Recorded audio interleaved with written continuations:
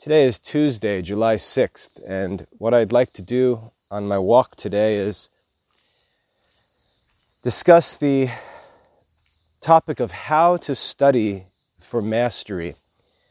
And I intend this talk to be one that will be helpful for students to listen to, but also for parents. So both students and parents need to bear with me as I discuss topics along the way that may be of interest to one and not the other. But we'll study this question of how to study for mastery. In modern schools, it's understood that everyone is just there for a diploma. That's what we're in school for. We go to college for a degree. We don't pay college tuition for wisdom. That's not the purpose of a college. A college isn't necessary for wisdom, isn't necessary for life at all. A college is necessary if we decide that we would like to have the degree that the college offers. A modern school is necessary if we decide that we would like the diploma that the school offers. Outside of that, these schools and colleges are useless and unnecessary. They have nothing to do with the individual pursuit of wisdom.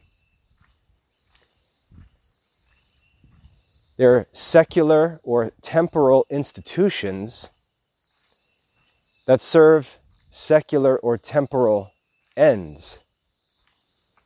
If we want the degree, we have to follow the rules and check the boxes. But that's not the kind of education that I'm interested in personally, and it's not the kind of education that I'm going to talk about in this talk. When I talk about studying for mastery, there's an assumption made up front that there is some topic that's worth studying for mastery. Not studying just so that we can pass a test or even ace a test in a school. We don't study for mastery in such an environment. We just study based on what the teacher who creates the exam and who determines what passing and failing scores will be, whatever that teacher determines is the standard at which our studies aim. So just to give an example, to bring this down to earth, when I was in college, I had a sincere interest in studying ancient history for mastery. But at that point in my life, I didn't even know where to begin. I wanted to study ancient history for mastery because I wanted to be able to interpret and teach sacred scripture.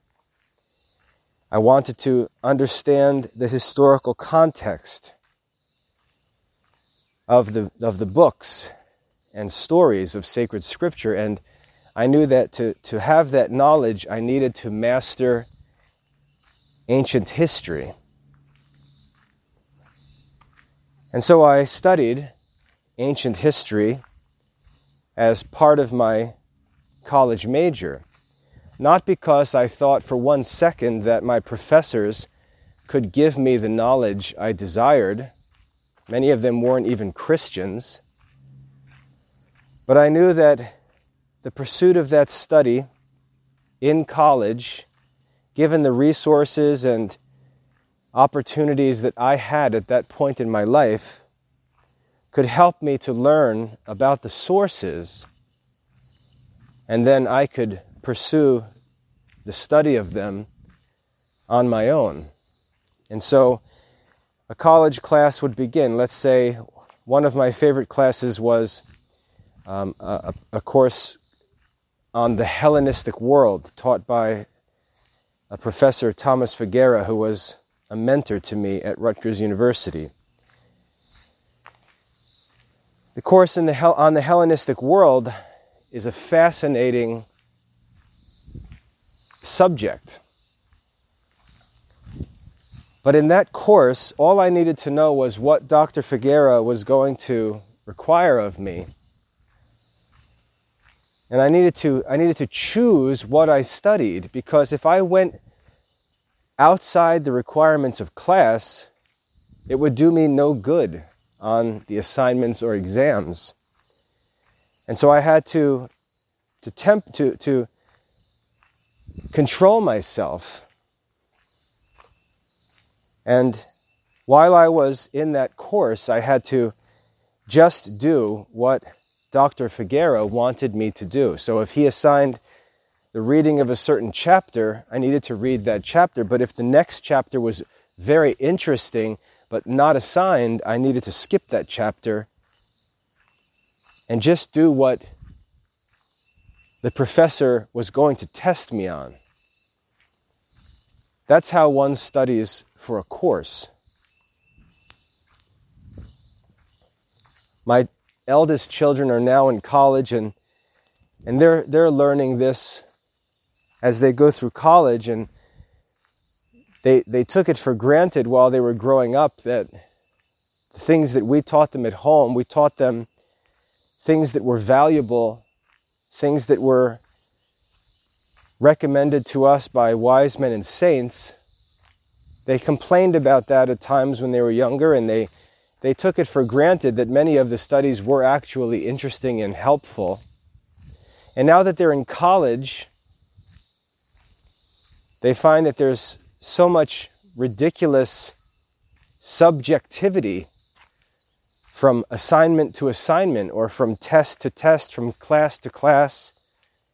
And the greatest challenge of earning high grades in college or in any school is learning to figure out your teacher, to figure out how he or she grades papers, how he or she designs exams, and then to learn to prepare for that specific teacher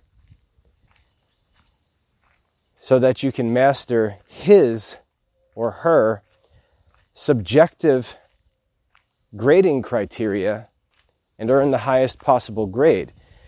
All of that said has nothing to do with the study for mastery for one's own self-improvement, for one's own knowledge, for one's own pursuit of wisdom.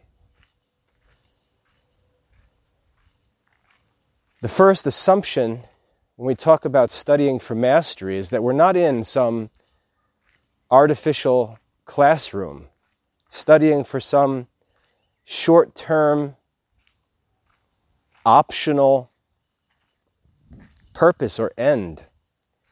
We're studying for the sake of wisdom, for the benefit of our own lives, for our actual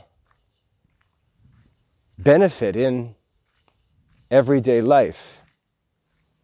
We have a topic or a subject or a skill that's worth studying for mastery. And also in this talk, we'll assume that we're talking about philosophical subjects or academic subjects and not practical arts, which are not appropriately pursued through book learning. The best way to learn a practical art is through apprenticeship with a master.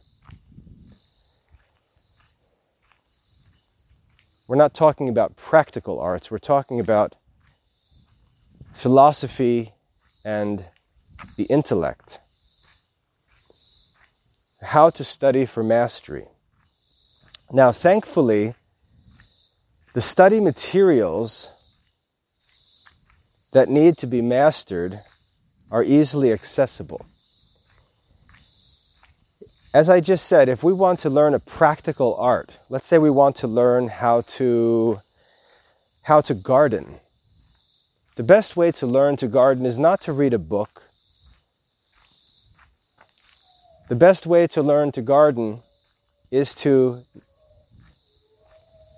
live with a master gardener and learn by living with him every detail of the work of gardening. Because we'll find that a master gardener is not a man who just wanders out into the garden and tries to grow some tomatoes. A master gardener lives a life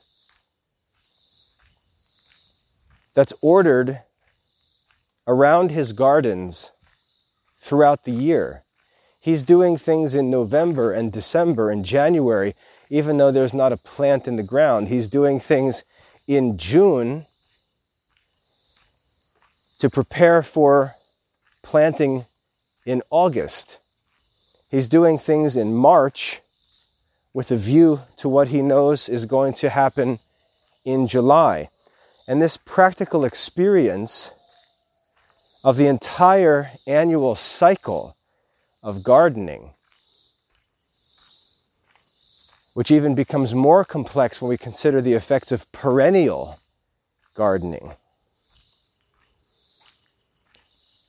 is where we really learn the art of the master gardener.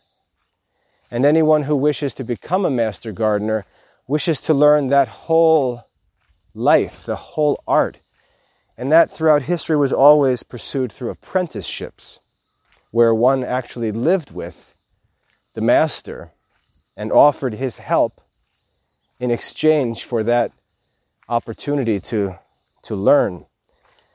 Jesus taught his disciples in this way,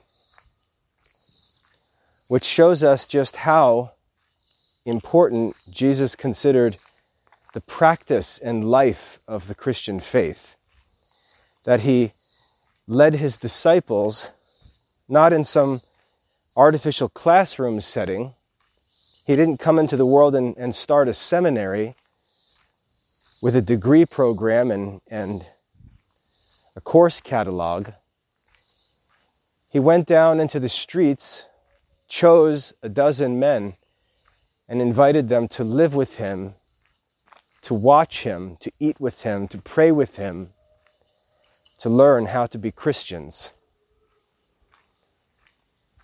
Discipleship is simply an apprenticeship. Now, getting back to academic subjects or philosophical subjects, we need to do the same thing. We need to see this work as an apprenticeship in philosophy. And thankfully, the great masters have left for us books that systematize and communicate to us the principles and elements of the different philosophical topics that many of them had to do the work of finding out and organizing and articulating. And so, for example, if we want to learn the science of ethics, Aristotle has done the work for us, and with historically extraordinary wisdom and industry has assembled a treatise on the subject that presents the knowledge of that subject systematically to us. And our work at this point in time is not to treat the subject as if it's an unsettled question, which is why talk about the Socratic method is so silly. But we are simply to master Aristotle's treatise on ethics. We're to study it, to memorize it, to meditate on it and master it so that it becomes our own. We're to make it our own by internalizing it.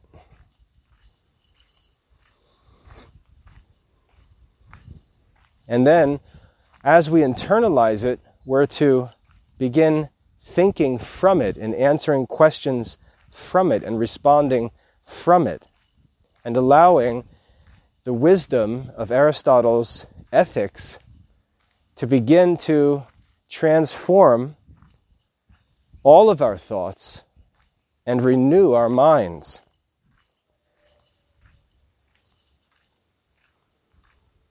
And so we have to ask, well, how do we go about this study for mastery? How do we do this? And that's what I'd like to talk about here. So just to summarize the few important points that I've made to get this meditation started. First, I said, this kind of study that I'm talking about is not the kind of study that goes on in schools or colleges.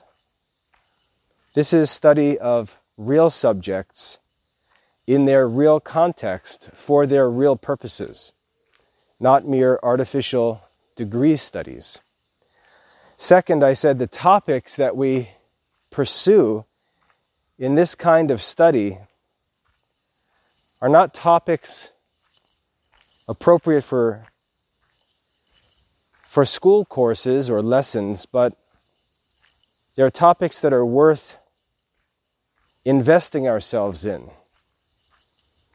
Topics that are so difficult and challenging that they could only be justified by some long-term use and benefit. We can't afford to waste our time and energy on topics that are not most important. And that's a matter of self-discipline.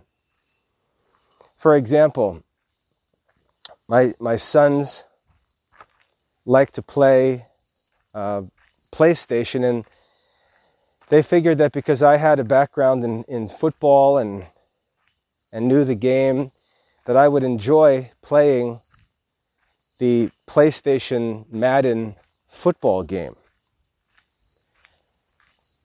But when you look at the game requires so much practice and learning.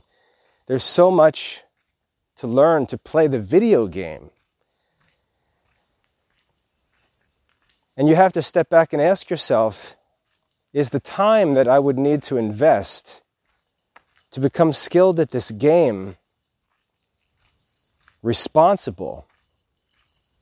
I don't doubt that it would be fun to play the game. But in order to be successful at the game, these games are complicated. And someone has to invest hours and hours and hours of study and practice to gain mastery at these games to make them fun. It's not like Pac-Man back in the old days. These games are complicated. And there's almost no end to how much one can invest in the game to gain greater and greater mastery. That's one of the things that's addictive about these games, is that the people who play them imagine that they're really accomplishing something.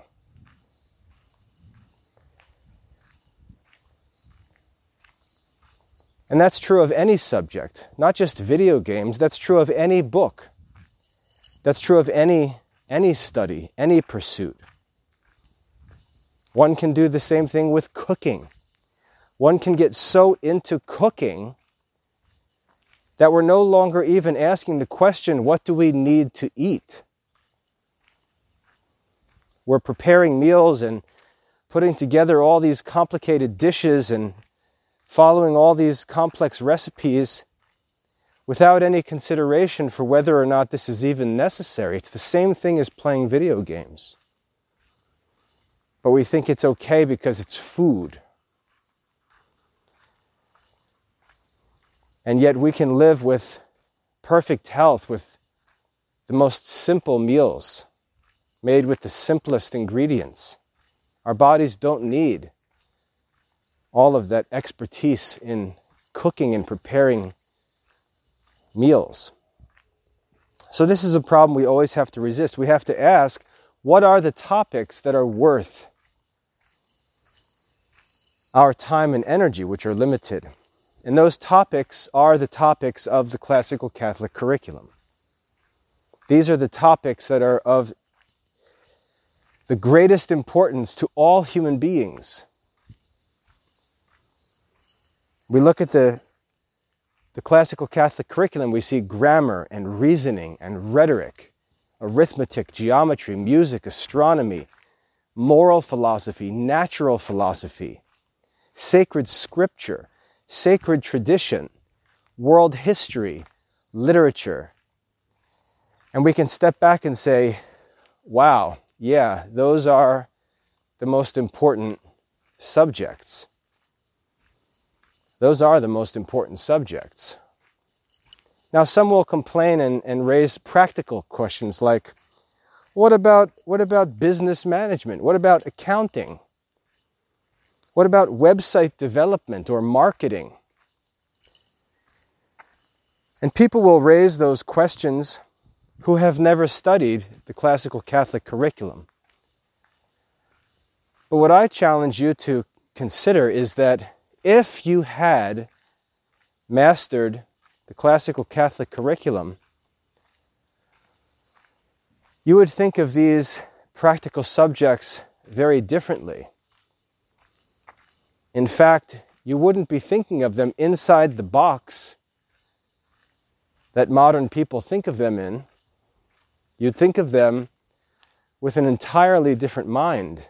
And I would say you'll actually understand them better than the modern classes and books and websites will explain them. That's a separate topic I'm not going to get into, but you can't imagine that someone with a mastery of the classical Catholic curriculum is going to struggle to figure out how to file his taxes or manage a business, things which are done by common people. These things are not difficult.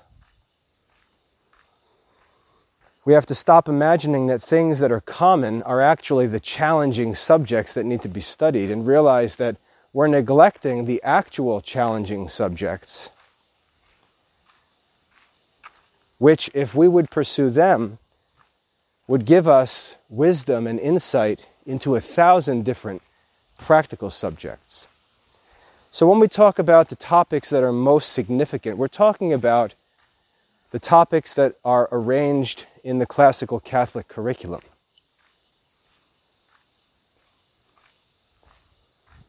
And so now we have to ask, how do we study these topics? How do we gain mastery in these most important subjects?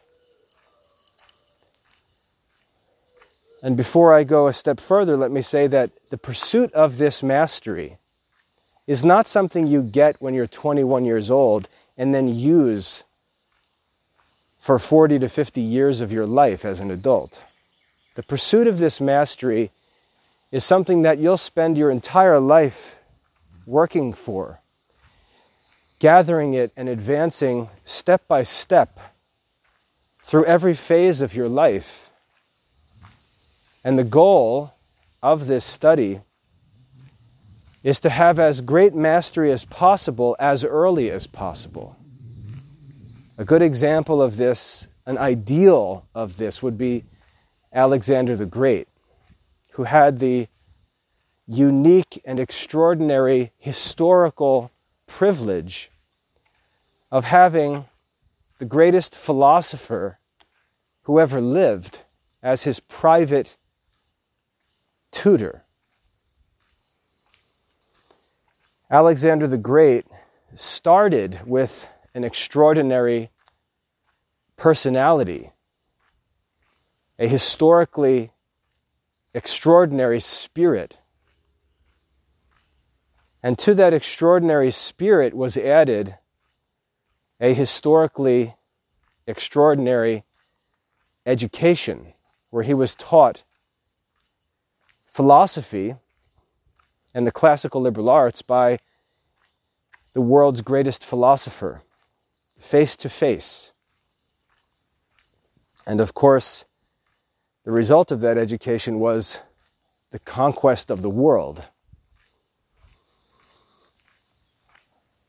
But everyone begins this pursuit and progresses in this pursuit at different times and at different paces, with God's providence determining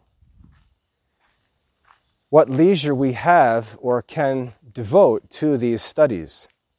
Some choose to devote their whole lives to them and live a contemplative life.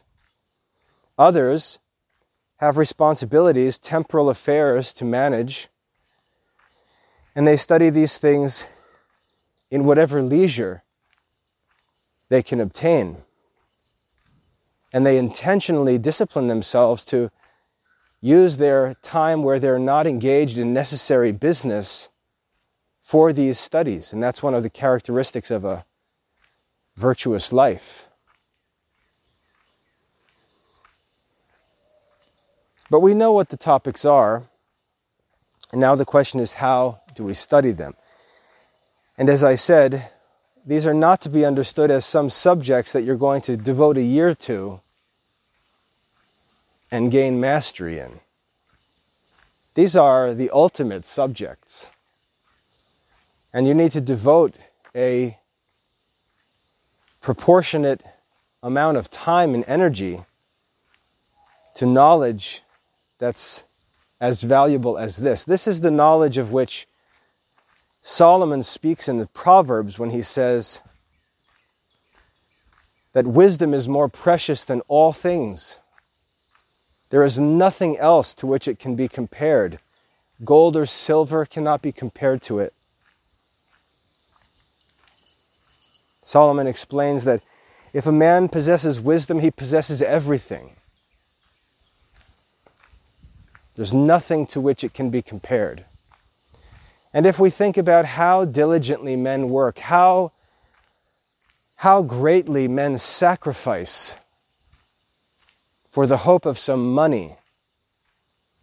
Students are willing to live on the verge of poverty to get a college degree and hope that that college degree will serve as a ticket to some job that will give them money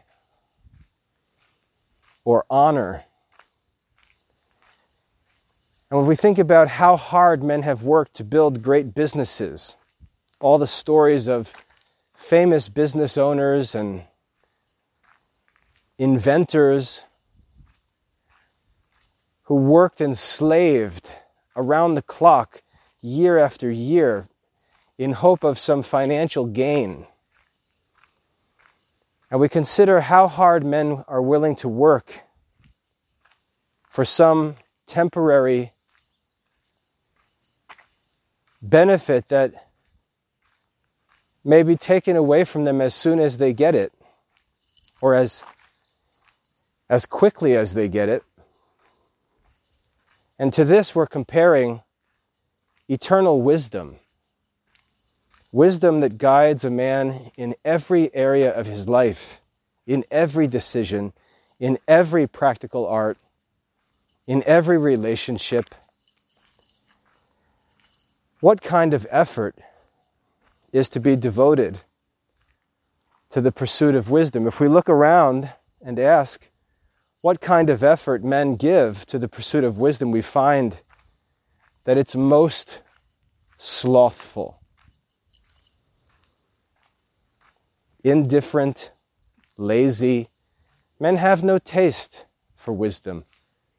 There's no interest in it.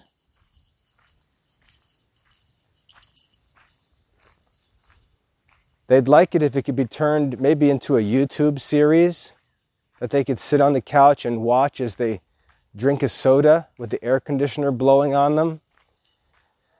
But if they've got to work for it, to lose sleep for it, to fast for it, to pray for it, to work for it, to say no to other things for it, their interest in it will quickly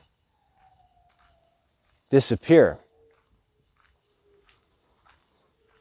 So this isn't a subject that you go and spend 3 years working on and then walk away with a certificate of wisdom. This is a lifelong pursuit. And you need to count the costs, no matter how old you are, whether you're 14 years old or 65 years old. It's the greatest pursuit in the human life, and no time devoted to it, no effort or money devoted to it will be regretted. So how do we study this? Well, fortunately, as I said, we have masters who've left us their teaching in writing for us to study. Their teaching is incredibly affordable because it's in the public domain and is available in digital format for a price of absolutely $0. The most profound philosophical works, the greatest instruction in world history, is the most affordable of all study materials and the most neglected. And so, if you look in the Classical Liberal Arts Academy, you'll see the entire curriculum laid out with all of the master texts, the works of the masters throughout the centuries. And to master these great topics, we need to simply master these great works. These are not the books of the great books curriculum that's promoted popularly.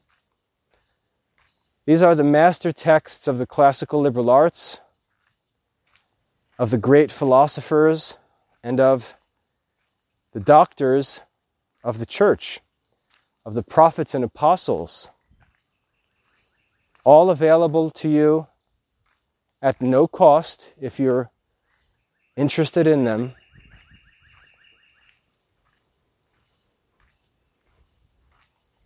Easily accessible, hundreds if not thousands of years after they were composed. All of this is arranged on the Classical Liberal Arts Academy website, if you're interested. Now, we need to get to the actual specifics of how to study for mastery. So with all that taken for granted, we understand that this pursuit is not for some diploma or degree. We understand that this is not some short, relatively easy study to work through. This is not something that we're going to master and possess at a young age. This is something that we're going to work for and sacrifice for throughout our entire lives, using what we learn at each step of the way, and by doing so to make ourselves more worthy of greater grace and greater wisdom in the next phase of our life. This is what the parable of the talents teaches us. If we're given a little by God, we don't pray for more. We simply put that little to work. And when God sees that the little He gives us is used well, He'll reward us with more. And this more is not more money or more worldly pleasure or honors. It's wisdom and spiritual grace. So how do we study this? Well, let's begin. Take any book, any of these works written by wise men for students who want to become wise men. And the first thing we do in any lesson, so we'll stick with classical ethics as our example. The first task in studying for mastery is to learn what we need to learn. To learn what we need to learn. And the way that we do this is by taking the first chapter of some master text and simply reading through it from beginning to end. just as a survey to see what the lesson contains.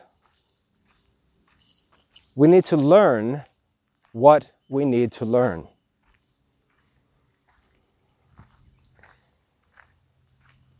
Many people say that when you study, you begin to realize that you know less and less. And that's the point of this survey, is to realize that this is a topic or a subject that we don't know about. And we need to see what the chapter contains, what topics are addressed, and just prepare ourselves for the study of them.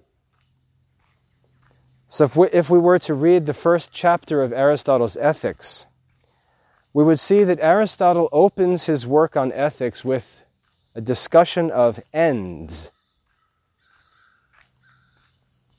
And he would talk about things and throw some unfamiliar words like architectonic at us.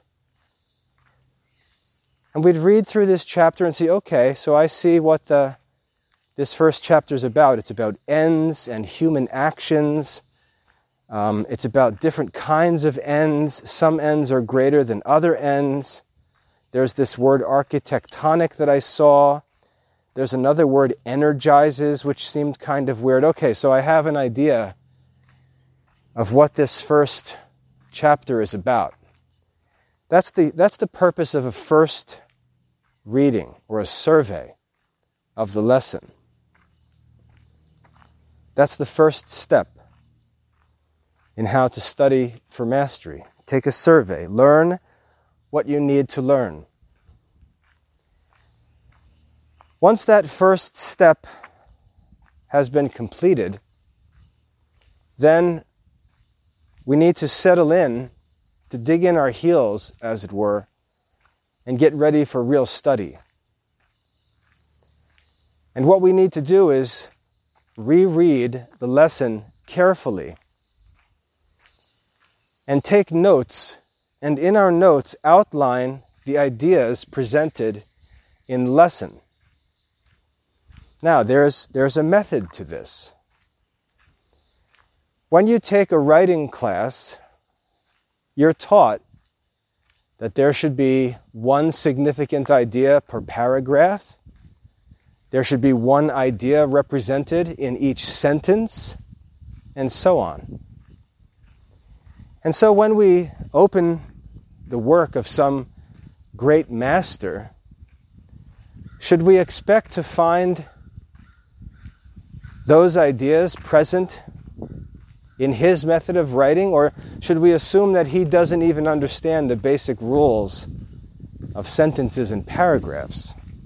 Of course, we can assume that wise men know how to write and speak. So we can expect that there is going to be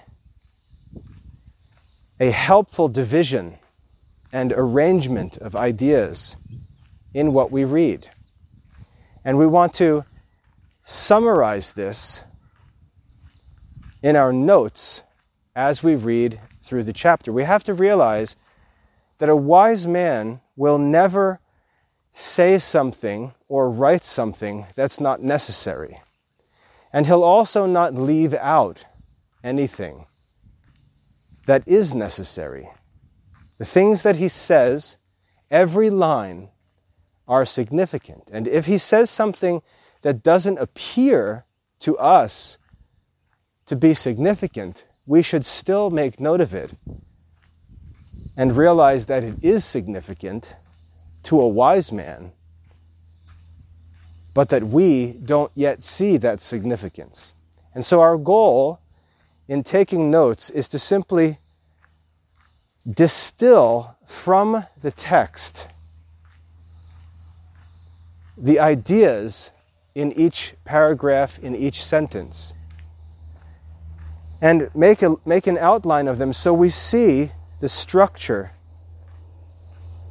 of the ideas that the author, this wise man, is presenting to us. We want to see the message in outlined form, because a wise man thinks in terms of genus and species and communicates in terms of organized systems of thoughts and ideas. And we want to draw out that order from his teaching. And so as we read, we know that every paragraph represents some great idea. Every chapter represents some great idea. Every sentence contains some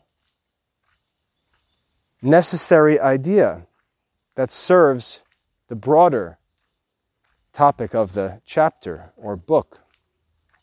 And we want to take notes and draw out each of those ideas so we can see the structure of what the wise man is teaching to us.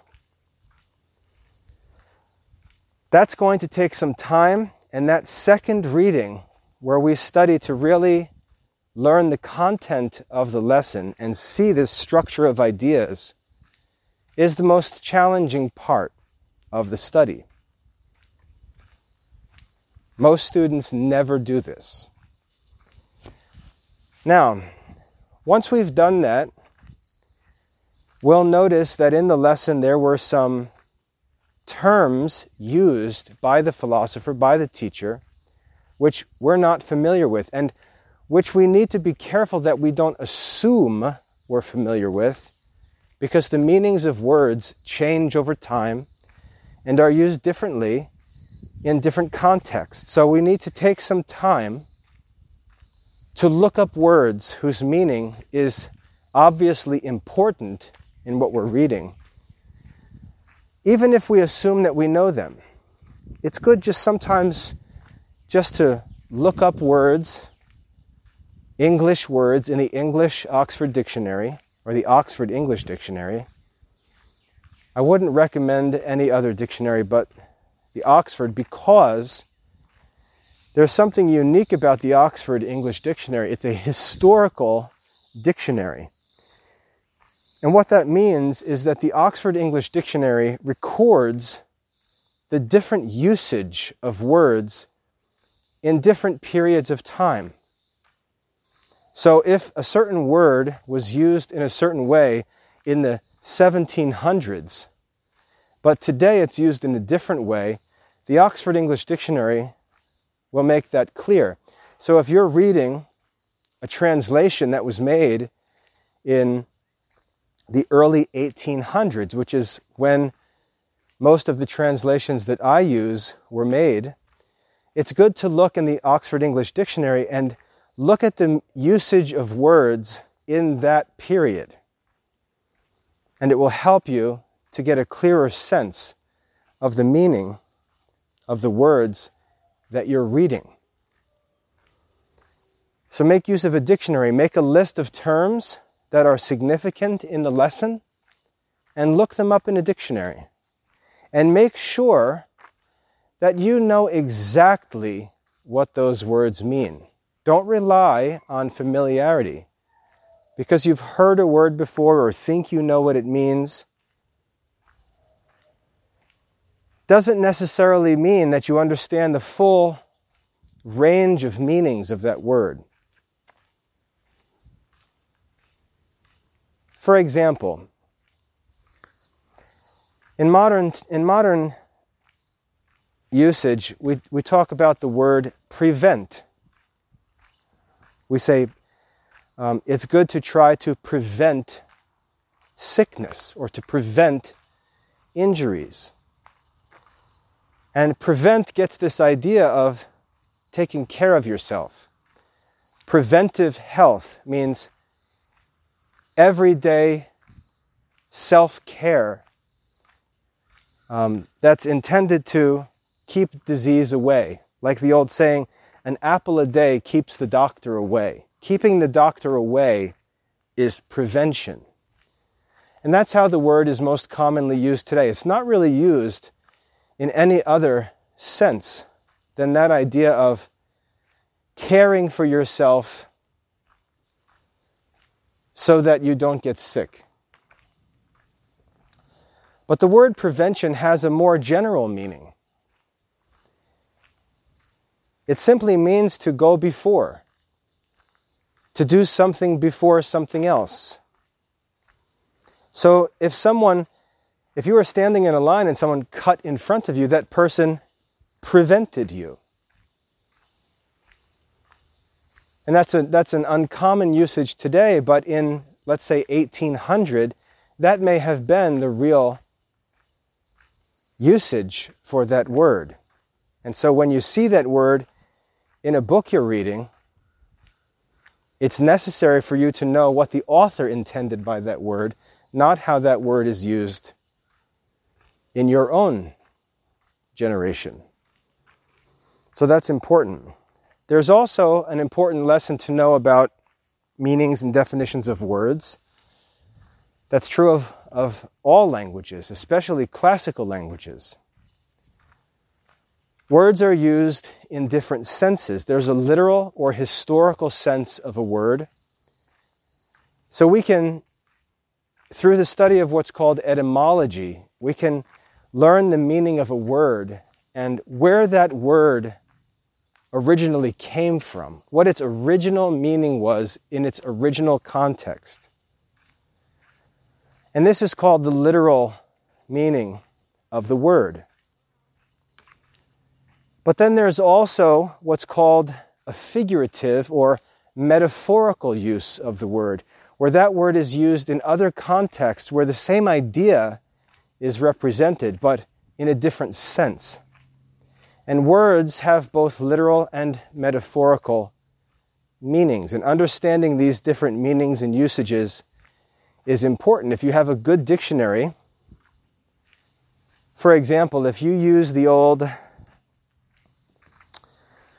Oxford Latin Dictionary, the Lewis and Short Dictionary, that's the one, you'll notice that when it lists the definitions for words in the dictionary, it will actually categorize the definitions as literal and metaphorical, which is very helpful. So the meanings of words, the senses in which words are used, is an important part of your study. You'll often find that the definition, a good definition, a true definition, does more to explain a subject than a 1,000-page book could ever hope to do. For example, if I were to take the word faith and walk among Christians and ask, what is faith? I would get vague, uncertain answers. Everyone who I talk to would believe that they know what faith is. But when asked for a definition, they won't be able to give a true definition of faith. If you go to the Catechism of the Catholic Church and go to the section on the virtues, as I talked about recently, you'll find a definition of faith, and that definition will answer 1,000 questions you may have about the Christian life, because the true definition of faith makes so many other issues that depend on faith so clear and easily, or so clear and easy to understand. So, as you go through a reading, make a list of terms that you believe are significant in this reading, and take time to study those terms. Look them up in the Oxford English Dictionary. If you're studying a Greek or Latin work, look them up in a good Greek or Latin dictionary. The best Greek dictionary is normally the Liddell and Scott Greek Dictionary, published by Oxford. The best Latin dictionary is the Lewis and Short dictionary, published also by Oxford. The best English dictionary is the Oxford English Dictionary. Make use of those dictionaries. Look words up. Because the definition, a good definition, may be more useful for your study than 1,000 pages of explanation without a good definition. So that's the third step of the study for mastery.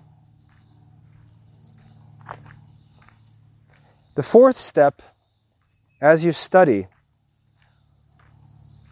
is to make a list of questions that come up in your mind as you study. Anything in the lesson you don't understand, anything that doesn't make sense, any thoughts that come to mind as you're studying. For example, you may be studying the lesson and say, wow, this makes me think about choosing my vocation. I never thought about, what is the end? What am I really seeking? What do I really want to do? What's the end of, I think about money or this or that, but those aren't ends. What's the real end? When you have those moments where your study leads you to ask questions or have some interesting thoughts, those questions and thoughts need to be jotted down. Those are often some of the most important results of your study of the writings of wise men. You'll be provoked to many, many interesting meditations or questions or new topics. If you're studying in one book and you read about a topic and you're like, I don't understand what that topic is, and the author takes it for granted, I need to study that topic. You can follow these rabbit trails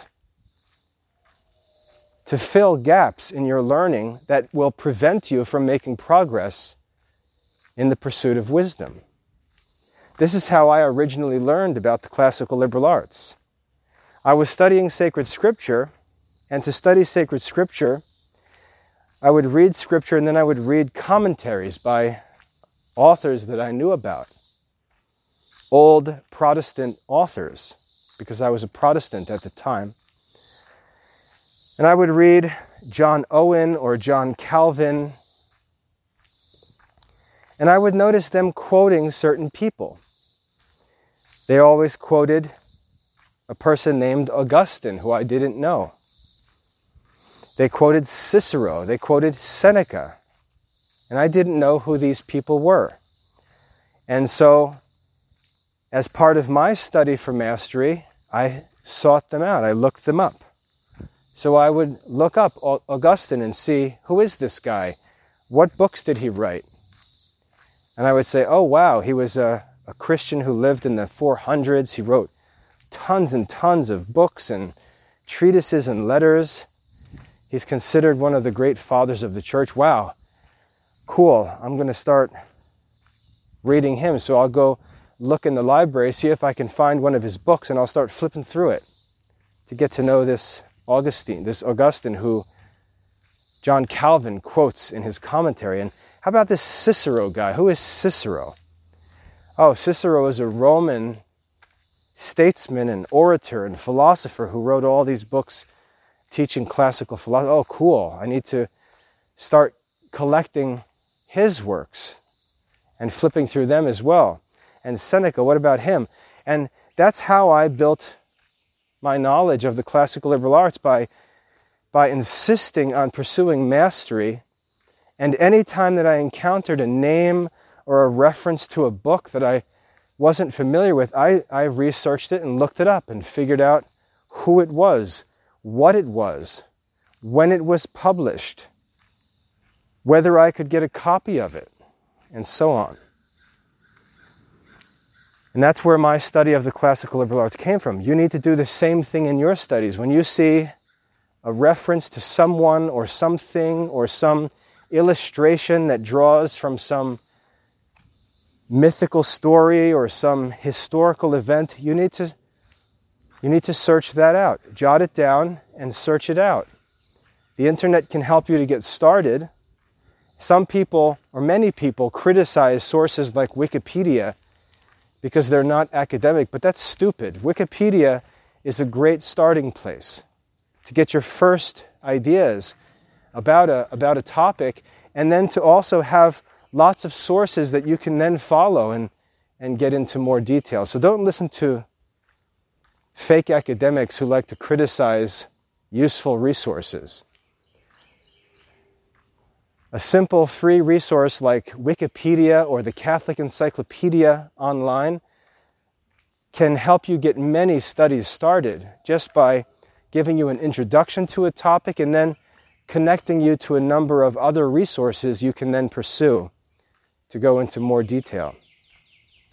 Many of my most important studies started with simple Wikipedia articles where I looked up a topic I'd never heard of before and then saw links to sources and then followed those sources and then followed those sources to other sources, and years later, I can look back and say, yeah, that whole entire study started with a simple Wikipedia search or a Catholic encyclopedia search. I can say that I first learned of the 7 liberal arts from the article in the Catholic encyclopedia on the 7 liberal arts. Simple look to the encyclopedia for a phrase that I kept seeing that I didn't understand. And I found there a most incredible article that explained the whole history and the details of the classical liberal arts. Simple sources, free resources, nothing fancy. But you need to have the diligence, the desire to know, to look the things up, to not accept any topic that's referenced that you don't know. Look it up. Find out information, even if it's just a little bit of information. Don't accept ignorance. Especially today, you have resources to find information. So you want to list terms you're not familiar with. You want to jot down questions you have that arise as you read. You want to jot down thoughts that you have, thoughts that are provoked by the readings. Jot these things down. Next, as you start to get a clear sense of what the lesson contains, you want to ask yourself, how does this lesson relate to other subjects that I study? For example, in Aristotle's Ethics, you're reading about ends in the first chapter. Different kinds of ends, and some ends serve other ends, and some ends are greater than other ends. And you read this and you should ask yourself, how does this affect or how does this relate to other studies of mine? How does this relate to my study of foreign language, for example? How does this relate to my study of mathematics? How does this relate to my study of sacred scripture or the catechism of the church? How does this lesson, this wisdom, relate to other subjects that I'm studying? Meditate on that, reflect on that, because what needs to happen is this wisdom needs to trickle down and enlighten all of your studies. This is how wisdom changes your life. It needs to work itself through all of your studies, all areas of your life. And you need to ask yourself, how does this relate to my other studies? And you'll find that it often becomes a source of light that leads you to understand the true purpose of other studies and to make better use of them. That's why wise men are wise in every subject. If you find a wise man, you'll find that he can teach any subject, because his wisdom leads him to know what to look for. The next thing you need to do is ask yourself more generally, how does the content of this lesson apply to my life? In what areas of my life might this lesson be helpful? Because again, we want this wisdom not merely to know about a subject, but we want this wisdom to enter into our lives and to reform us. We want it to sanctify us, to direct us, to help us to avoid errors, to give us prudence. We want to think how this lesson can help me in my daily living. Very simple from ethics. The first chapter on ends, we can ask, what is my end? What is the purpose of my life? What am I doing? Why am I here? What's my purpose? How is anything that I'm doing in my life make sense? What is my end? What is the chief end of my life? Where can I get the answer to that question? Let these lessons enlighten your whole life by meditating on them. This is the point of meditation. After these meditation questions, you want to take time, after you've studied the whole lesson and feel pretty comfortable with all the content in it, you want to write a brief summary of the lesson. Brief. You don't want to paraphrase the whole lesson. You don't want to rewrite the lesson. That doesn't prove that you're smart. What you're trying to do is boil down the real main idea of this lesson, to show that you really grasp the main point that Aristotle intended to communicate in this first chapter of his treatise on ethics. What is that first main idea that Aristotle sought to communicate? Briefly summarize the lesson. Now, once you've done all that, if you have a good outline, if you've made a good outline, what you should consider is memorizing that outline. Memorizing that outline.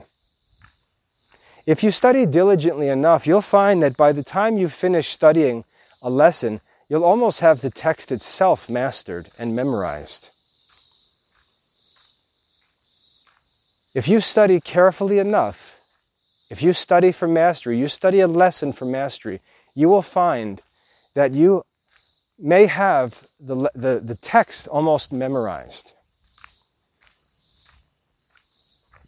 But here's a good exercise. A good exercise as part of this memory stage of the study is to recite the lesson. Recite the lesson. So you should be able to, from memory, just like I'm doing right now, you should be able to say, okay, Aristotle's Ethics, Book 1, Chapter 1. How does it begin? Every action, every on and on through the... And so you can recite the lesson and see if you can have the mind in you which was in Aristotle on this first topic. And see if you can recite the lesson, or rather work to recite the lesson. Maybe not every detail, but you'll often find that if you understand the lesson, getting every detail becomes simple because you studied it carefully and you know how the sentences all relate to one another. And each sentence helps you with the next sentence. For example, I pray the Benedictus and the Magnificat every day in morning and evening prayer. And I can sing the Benedictus and the Magnificat from memory, from beginning to end. But it's funny that if you were to ask me to say the Benedictus, I would struggle. Or say the Magnificat. I would struggle. I would have to actually sing it to myself, because that's the context in which I've memorized it. But I can recite it because I've recited it and recited it and recited it.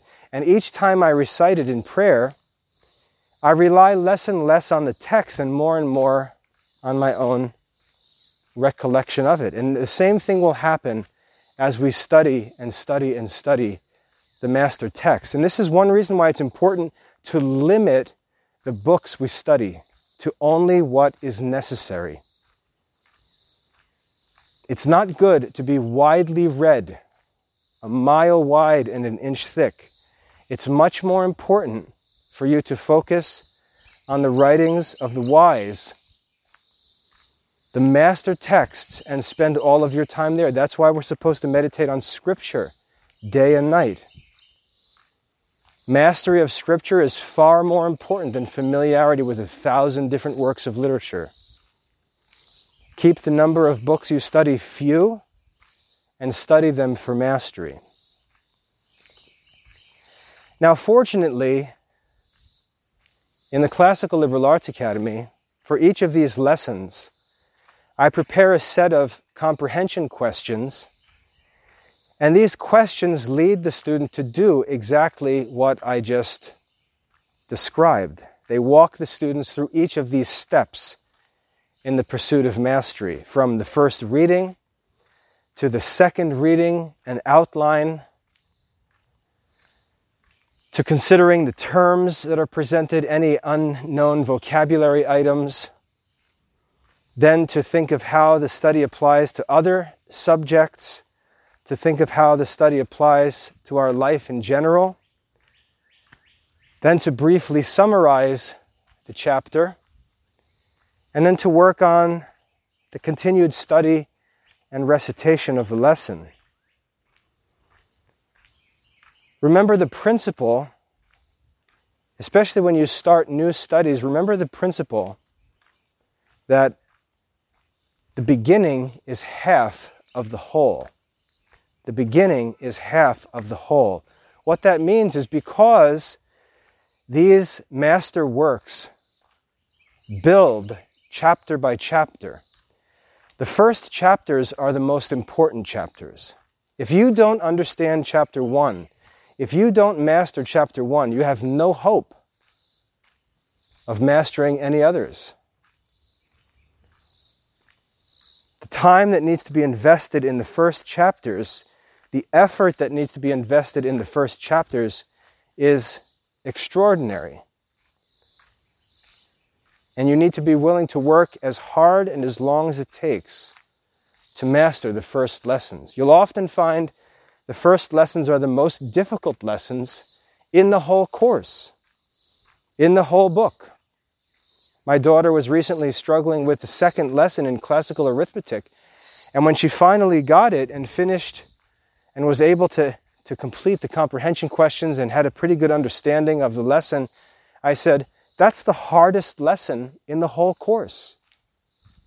If you can finish chapter 2 in classical arithmetic, everything else is a breeze. And many courses are like that. And many people start and quit because they don't have a teacher to explain to them, no. This is a very hard chapter. And the beginning is very difficult and sometimes very boring. But once you get these principles and master these first lessons, then you get to put this knowledge to use, and it unfolds in the lessons to come, and that's where the real fruit and benefit is found. Keep going, keep going. Let's get through these first lessons. I provide tutorial videos for many courses, for the first lessons especially, because they're difficult and boring, and kids can't see the value of them, and they need help to work through those first few lessons and understand why they're important and what the author's doing, so that they can then benefit from the rest of the works. This is one of the benefits of having a teacher.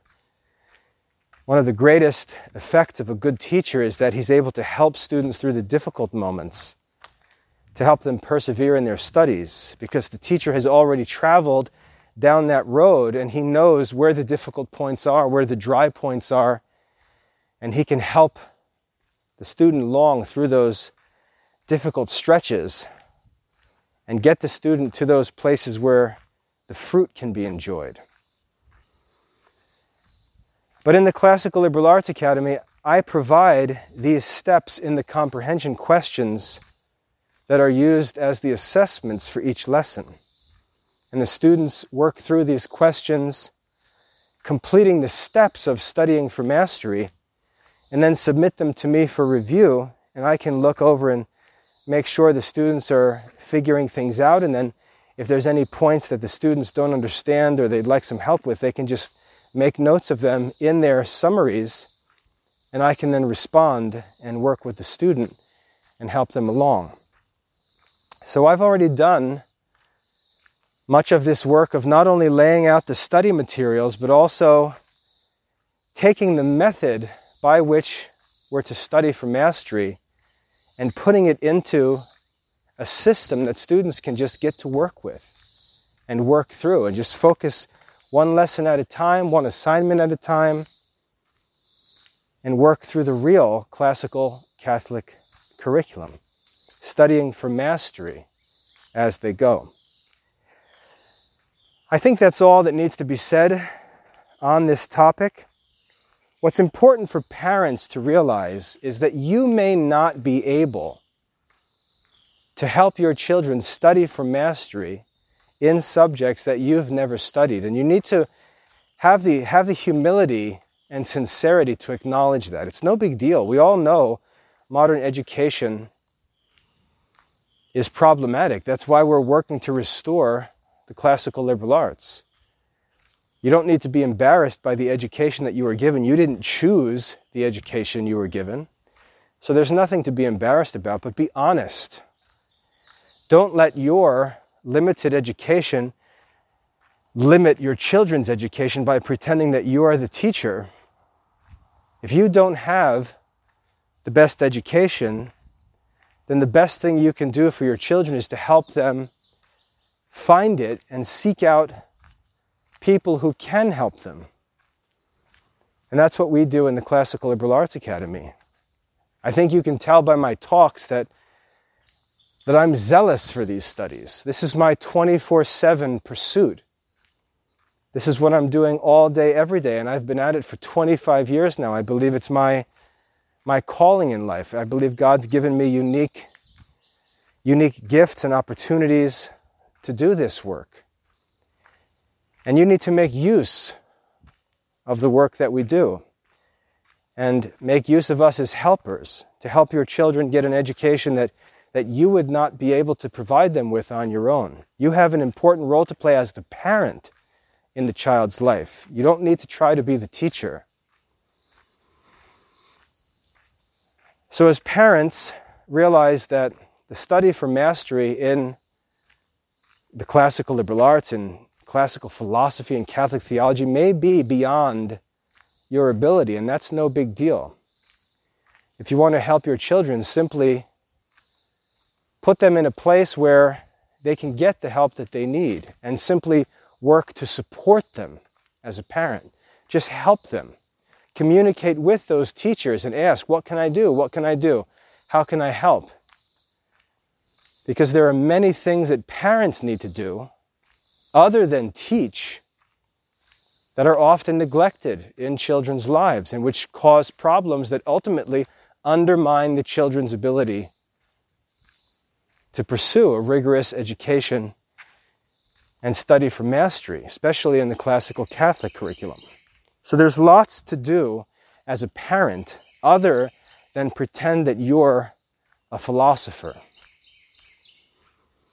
By getting help with teaching and with grading and things like that, support for your student when he has a question, having a place where he can go and ask that question and get help is a duty of parents when they can't be the help themselves. So make use of us. That's what we do. And for students, you have to see that this is about work. It's a long-term goal.